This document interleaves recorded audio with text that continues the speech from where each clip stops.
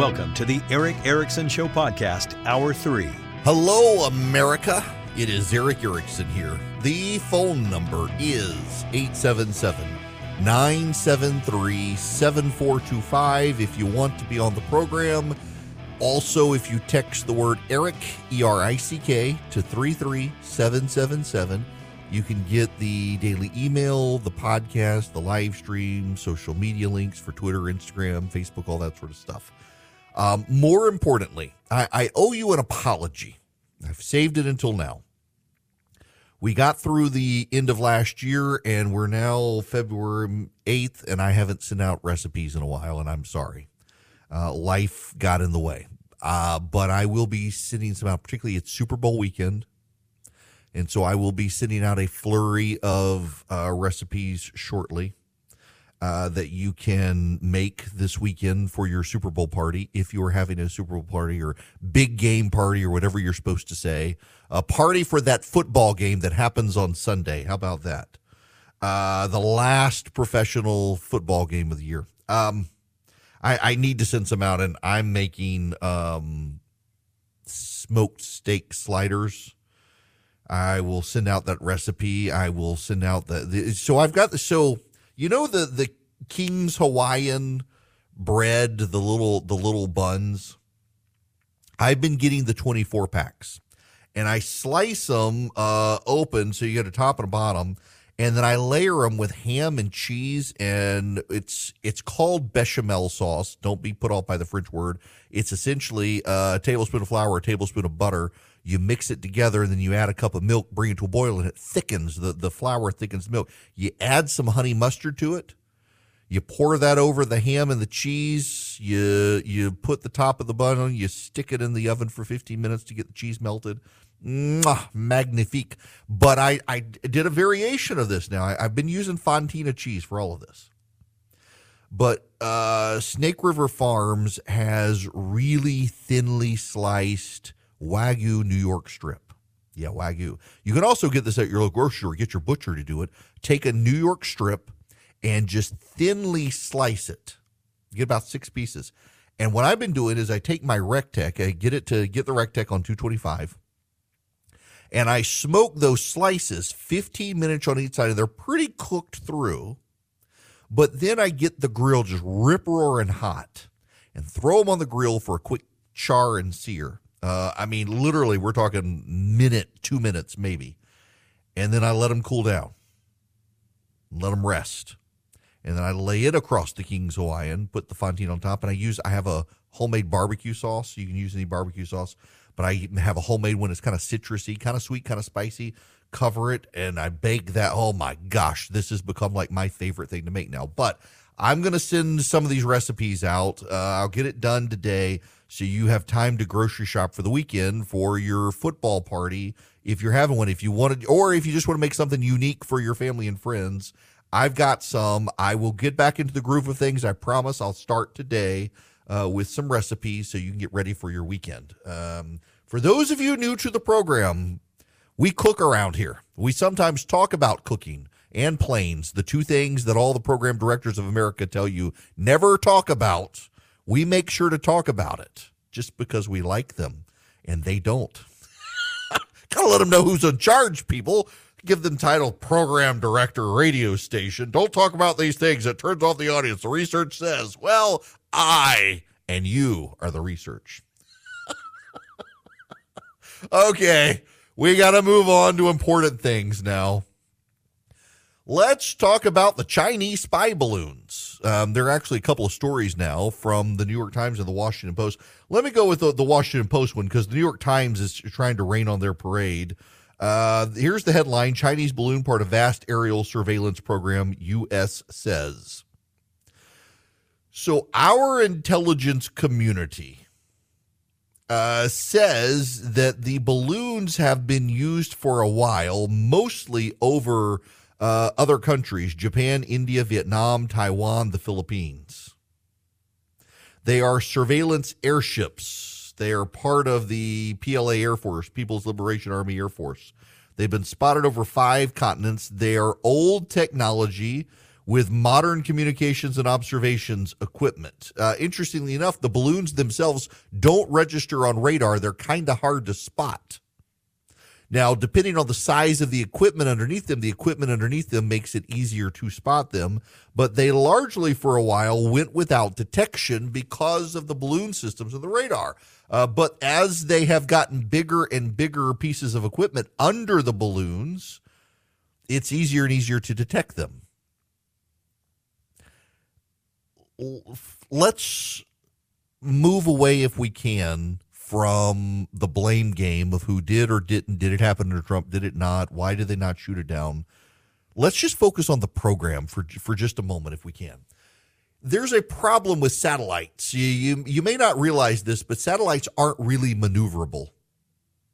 A satellite goes up and it goes into orbit and it has a limited amount of fuel, and you can't refuel the satellite, for example, high compression air system to be able to push it into other directions. So when a satellite goes into orbit, its orbit is really predictable. And when a satellite is moving, you can't stop it. A satellite cannot hover over Montana. The satellite keeps moving. The satellites are predictable. So guess what? When the satellite is flying over Area 51, all of the things they don't want the satellite to see, they just trot away. They cover up so the Chinese can't see these things. But also, while satellite photography is actually very good and precise, you can actually see things. For example, at the center of the Pentagon, there's a little cafe. And after the Cold War was over and we were looking inside the Soviet archives, Boris Yeltsin was letting us do this. There was a picture of a mouse. This is how good surveillance satellites are. There was a picture of a mouse in the Soviet archives. And that mouse was outside the little cafeteria inside the center of the Pentagon. That's how detailed the satellite picture could be.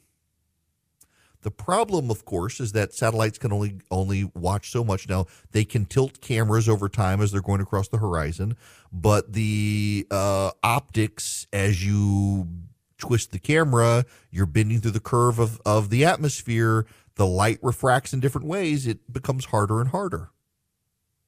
We know the Chinese balloon systems have fans that can slow them. They can't completely stop them, but is able to slow their speed to generate wind resistance opposite to the current of the airflow in order to be able to slow them down so that they can more precisely hover. And because they're not going through the atmosphere but are already in the atmosphere, it's simpler optics because you're not dealing with light refraction through the atmosphere. Now, I just got an email from a listener who says geosynchronous orbits are possible. Yes, geosynchronous orbits are possible, but a geosynchronous orbit is much further away from the planet. What a geosynchronous orbit actually does is it still orbits. It's very much like the moon.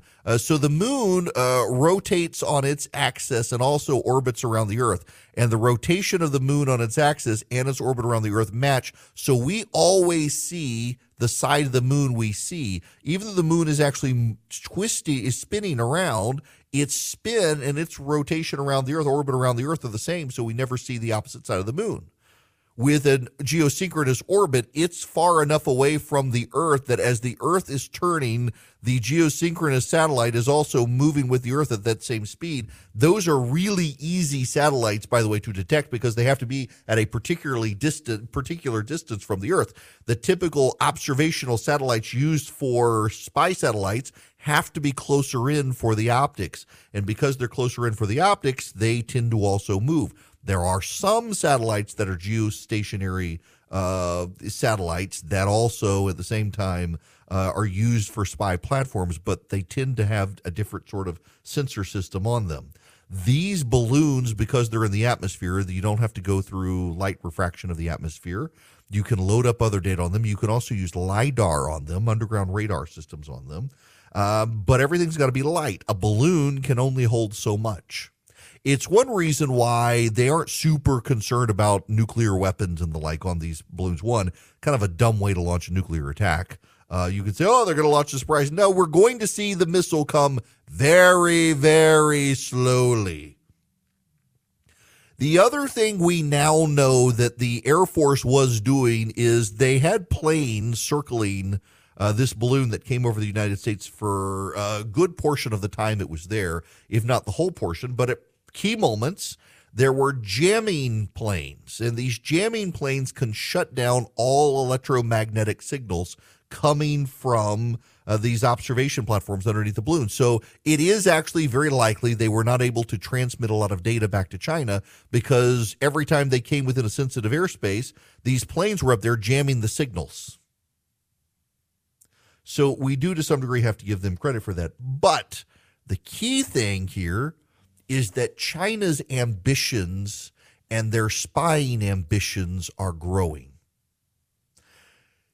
Believe it or not, Vietnam wants to have a greater friendship with the United States of America because though Vietnam is a communist country, it fears the Chinese. The Chinese have been encroaching into Vietnamese territorial waters and Vietnamese land territory in northern Vietnam in order to extract rare earth minerals in places where the Chinese think they might be able to find them. Likewise, they've been impacting Vietnamese fishing territory, allowing the Chinese fishermen to go in and take all the fish out of these territories. So Vietnam is looking to have a partnership with the United States, and China has started using these balloons to spy on Vietnam. China is also using them over Central America and South America, and I am pretty convinced, based on what I know of China's ambitions, that what they are doing is they are looking for mineable areas. China has been buying up as many mines as possible, rare earth mineral mines in Central and South America, so they can corner the market on rare earth minerals. They bought a lot of land in Central and South America that turned out to be duds and have resold it. My personal suspicion is that in Central and South America, it's not spying so much as they're sailing these balloons over with LiDAR so that they can find areas that look intriguing to their geologists for possible purchase.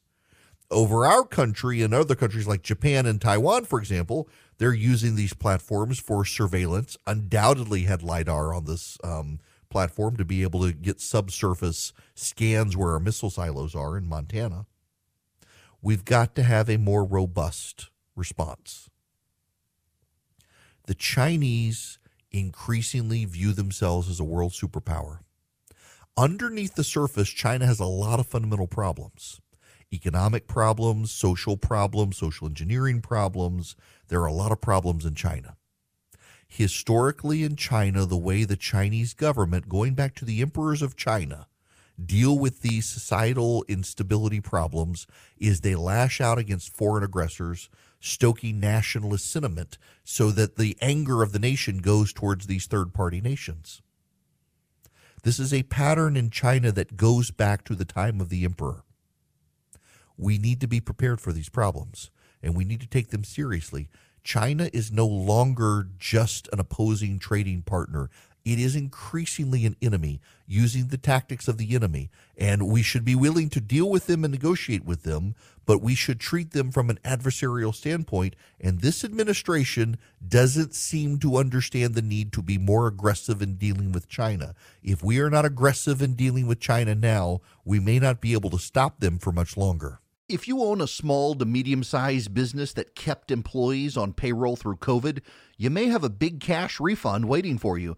The Employee Retention Credit is a tax credit of up to $26,000 per employee, and now more businesses than ever qualify. The experts at RefundsPro.com specialize in cutting through the red tape of qualifying for this government program. Most of their refunds are over $100,000. Even businesses that have received PPP funds may be eligible, and there are absolutely no fees unless you receive a refund. There's no reason not to apply. If your business experienced shutdowns, limited capacity, supply chain challenges, or even reduced revenue due to COVID, you likely qualify. RefundsPro.com has already helped hundreds of businesses, so don't lose the refund you're owed by missing the deadline. Get started today with the free 5-minute questionnaire at RefundsPro.com. That's RefundsPro.com. Hi there, welcome. It is Eric Erickson here. The phone number is 877-973-7425. If you want to be on the program, I want to go back to something Sarah Sanders talked about in her response last night. This is what she said. I'm the first woman to lead my state, and he's the first man to surrender his presidency to a woke mob that can't even tell you what a woman is. In the radical left's America, Washington taxes you and lights your hard-earned money on fire. But you get crushed with high gas prices, empty grocery shelves, and our children are taught to hate one another on account of their race, but not to love one another or our great country. Whether Joe Biden believes this madness or is simply too weak to resist it, his administration has been completely hijacked by the radical left. The dividing line in America is no longer between right or left. The choice is between normal or crazy. It's time for a new generation of Republican leadership. Normal or crazy? She's not wrong. In the House of Delegates in Virginia, they were debating a new law. That law would prohibit educators in Virginia in public schools from hiding gender identity problems from parents. There have been multiple reports out of Virginia and other states that teachers are hiding gender transitions from parents. So a kid comes to school, decides he wants to be known as a she at school, and counselors help the boy get access to doctors who could give them hormone suppressants and the like, and they hide it from the parents. The Virginia House of Delegates is considering a law that would prohibit public school teachers from hiding these things from parents. They have a documented chain of events in Northern Virginia where they even uncovered letters from school officials instructing teachers not to inform parents of their children who are contemplating gender transitions.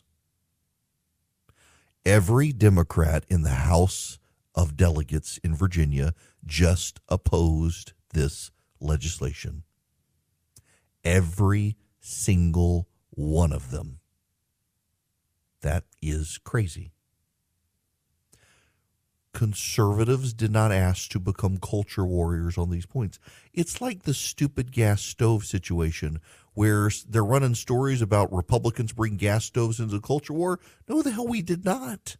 We weren't even thinking about gas stoves until the Biden administration itself decided it wanted to possibly ban gas stoves. And then we spoke up and they're like, oh, the Republicans of the culture war. No, that's what Sarah Sanders is getting at. It is crazy. This is crazy stuff. No one who has a child should have to, the state forces you to send your child off every day to get educated by the state unless you can afford a private school. And no one should have to worry about the state hiding secrets from parents about their kids. But in Joe Biden's America, they do. Welcome. It is Eric Erickson across the nation. The phone number is 877-973-7425. If you want to be on the program, I want to go to some audio from Jerome Powell, the chairman of the Federal Reserve. Okay, so you've said your inflation rate target is 2%, but why 2% and not 3%? 3%, could be tolerable, really. I mean, for most of organized history, 3% is considered okay. Why do you want 2%? So 2% is the global standard, and that is our objective, 2% as measured by the PCE index. And that's not something we're looking at changing. That isn't going to change. That's not going to change. Not going to change, no. But, okay, so you need to get to 2%, and your goal to get there is by what period of time would you like to get there? Well, we say that we're using our tools to get there over time. If you look at our forecasts, we expect 2023 to be a year of significant declines in inflation, and it's actually our job to make sure that that's the case. But I would tell you that, with inflation, headline PCE inflation is running about 5%. This is on a 12-month basis. Core is running at 4.4. My guess is it will take certainly into not just this year, but next year to get down close to 2%. Okay, so 2% is firm. You're not going to get off that. Yes. Okay. 2% is firm. One more clip from him. We believe that we anticipate, is what we said, that ongoing rate increases will be appropriate. And the reason is we're trying to achieve a stance of policy that is sufficiently restrictive to bring inflation down to 2% over time. And we don't think we've achieved that yet. Now, Jerome Powell is largely saying, hang on for more. I was talking to a former member of the Federal Reserve the other day, and I asked him a question that really didn't sound like a smart question. I didn't articulate it in a very clever way, very smart way. But essentially, I was asking him, is there a disconnect people don't realize between what the Federal Reserve does and what the stock market does? And my point was that the Federal Reserve has said it wants to keep raising rates to get inflation down to 2%. You had this rip-roaring jobs number that came out from December that pretty much max employment in the United States, lowest unemployment since 1970 when Richard Nixon was president, and the stock market soared. And in my mind, I was thinking, if the jobs are still accelerating like this, the Fed wants to lower interest rates and slow the economy. That suggests the economy is not slowing down, so they're going to raise rates. And instead, the stock market skyrocketed, thinking, oh, the Fed is done. And he laughed. And again, my question was, is there a disconnect between the stock market and the Fed? And he said, yes. The stock market, the equities market, the people on Wall Street are convinced beyond all reason that the Federal Reserve will save them, that when the market crashes, the Federal Reserve takes steps in order to save the market. And the reality is the Federal Reserve does not give one whit about the stock market. The Federal Reserve does not pay attention to the stock market. The Federal Reserve oftentimes does things that look like they're saving the stock market, and in fact, they're not saving the stock market. They have other issues within the economy they are trying to deal with, and those other issues, when they respond, help invigorate the stock market on occasion. He said this is an example of the stock market being convinced the Federal Reserve is done doing something the Federal Reserve is explicitly saying they are not doing. Years ago, the Federal Reserve Open Markets meeting would meet, they would raise interest rates, and they would say nothing. There was no press release. There was no press conference. There was nothing. It could take a week before people figured out what had happened. Nowadays, they hold a press conference and they say, we're raising rates to this amount. Can you imagine that back in the 1980s, they did not actually hold press conferences and say, we've raised the federal open markets rate to X%. They did not do that. You had to guess. Banks figured it out when they went to borrow money and the rate was different. That's it. Nowadays, they announce that they've done X, and by the way, we're thinking of doing Y. We're not sure yet, but we're thinking. Jerome Powell is continuing to say, we're going to keep raising interest rates. For the stock market of the United States to say, I don't think they're going to raise any more interest rates. I mean, what does he have to do? Does he need to hire a plane and skywrite, we're raising rates? I'm looking at the markets right now. The Dow is down, NASDAQ is down, the S&P 500 is down. I think it's starting to dawn on them. Rates are going to keep going up. They have to keep raising rates because they want to get rid of inflation. The Federal Reserve has two big goals or two big areas of interest. One is maximizing employment, and the The other is minimizing inflation. And minimizing inflation is the chief priority of the Federal Reserve. And they will slow the economy down in order to make sure that that happens.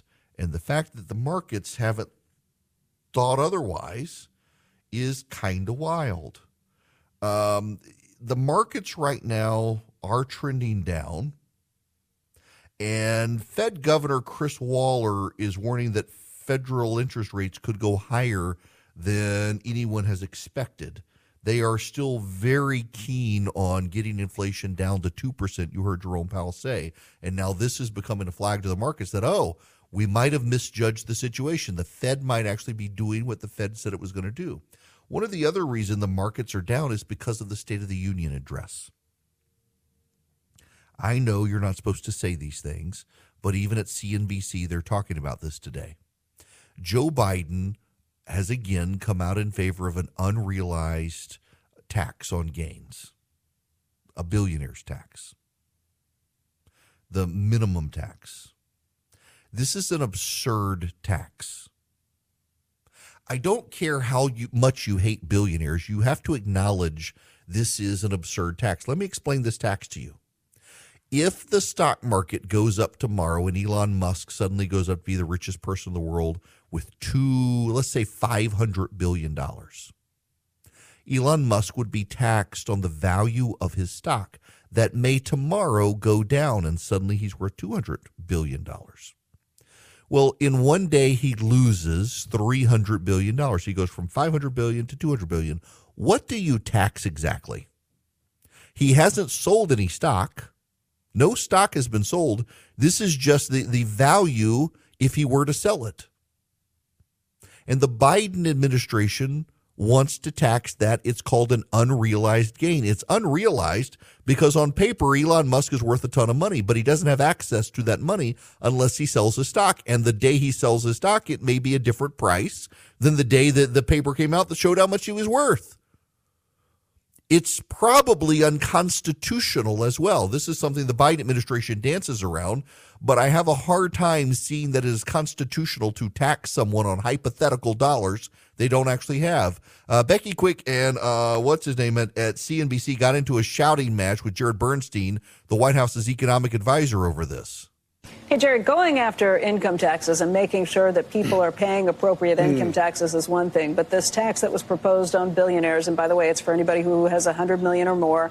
Nobody wants to look like they're defending the very wealthiest of the wealthy. But what you're talking about is a very different tax, going after gains or unrealized gains on investments, on stocks and other things. I mean, that is a horse of a whole different color, and it would make a difference to people who are just average people who have money like that if eventually it's changed. It's just a different taxation. This is not an income tax. Let me respond to that. That's not 1%. You know that, and that's sophistry. You know it is, because you know that the top 1%. It's the top 1/100th of the top 1%. Well, but let me respond. That's not what you said. The top let 1%. Me respond. You guys are talking two different things. The wealth tax is after $100 million. You're talking about the billionaire tax. Doesn't pay less than what you said. It's not true. The top 1%. Sorry, wait a second. I think you're conflating a number of issues. So the billionaire's tax only affects people above 100 million of AGI. You said 1%. And that's just made that statement. That and the that's top the 1%. top.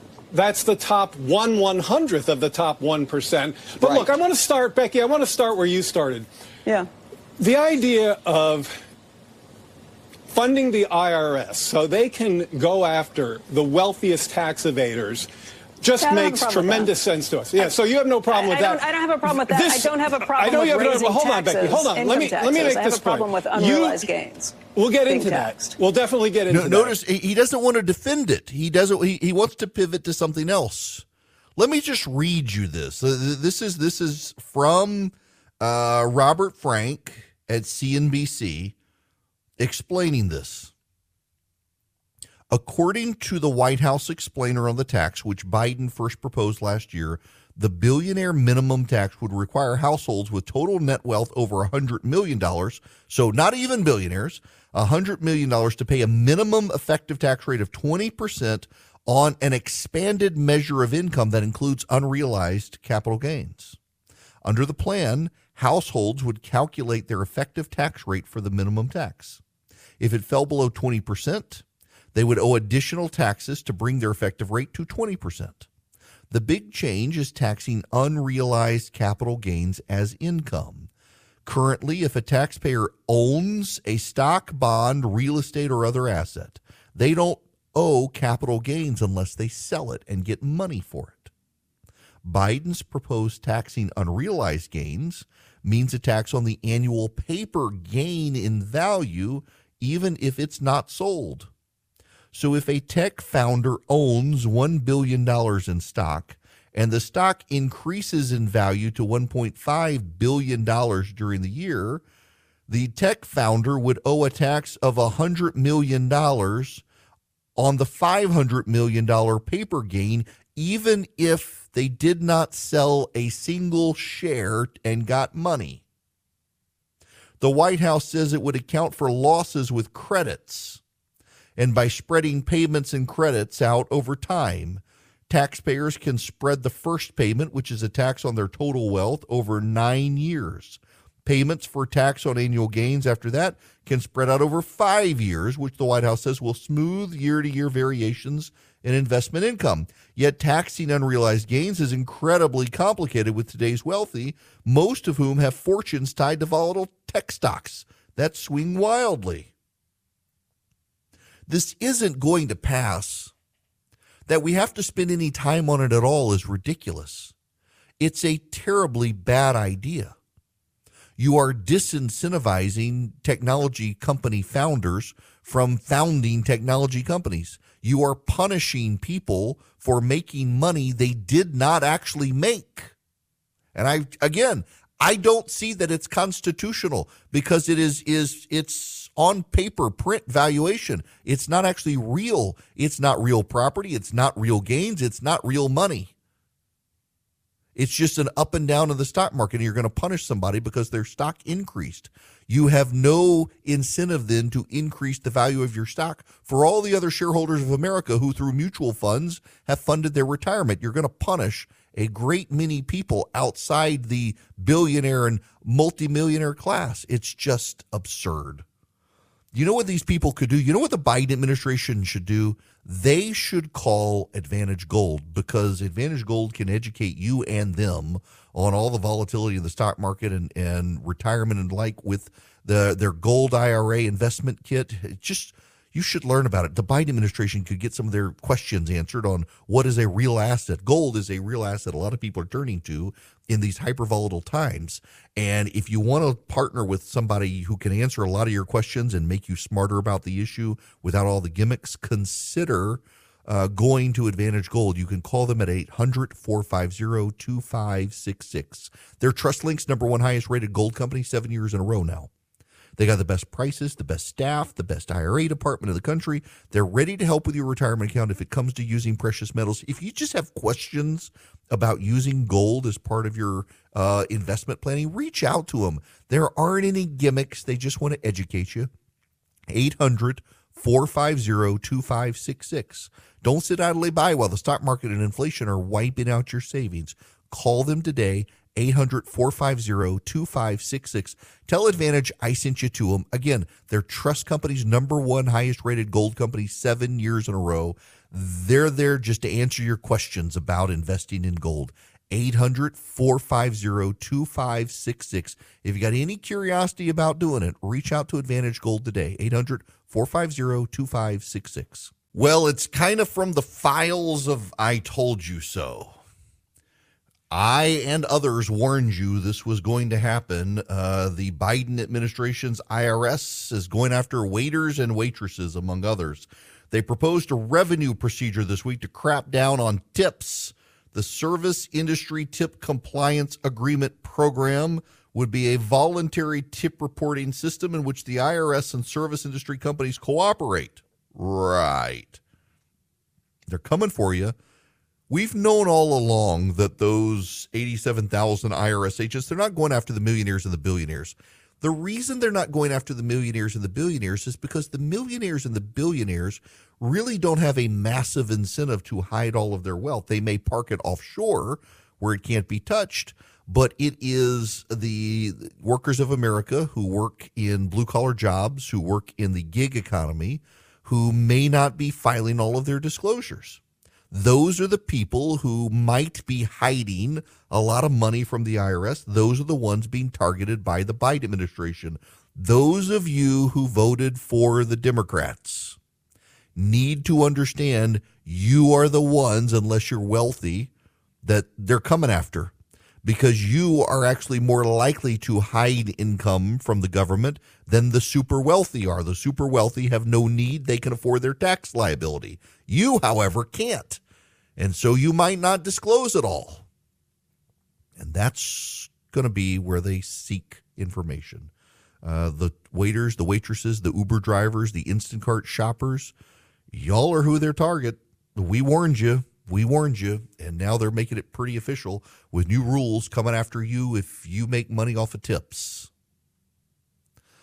Lastly, I got to say something. Well, there's no way to even, I don't even know who it was.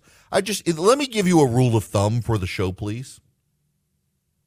If it's 2 hours, if it is 2 hours and I have not gotten to you on the phone, the odds are I'm not getting to you on the phone. This is now well, I wasn't here yesterday, but Thursday, Friday, Monday, and today, 4 consecutive days that I've been on radio, minus yesterday. Someone, at least one person, has sat on hold the entire show. And let me tell you, typically what happens is someone calls and they're making a point that someone else, another caller already made, and they just weren't there. Or my favorite is they get upset with me for saying something because they weren't listening close enough to realize it's not my opinion. I'm telling you what someone else thinks. This has happened quite a lot today when I was saying what other people think and people got mad thinking I thought it. No, I was explaining the way other people see something and they got mad thinking it was me. And somebody called, we let them on. They explained their side. I clarified. And you got other people who sit 3 hours on hold trying to yell at me for something we've already taken care of 2.5 hours before. I'm sorry. Duplicative calls that are kind of irrelevant to the topics. If it's 2 hours in this 3-hour program and I haven't talked to you yet, you probably, you're not going to get through. Don't mean to be a jerk about it, but use a little bit of sense here. I feel bad for you wasting your cell phone minutes. Just letting you know. I'll talk to you tomorrow.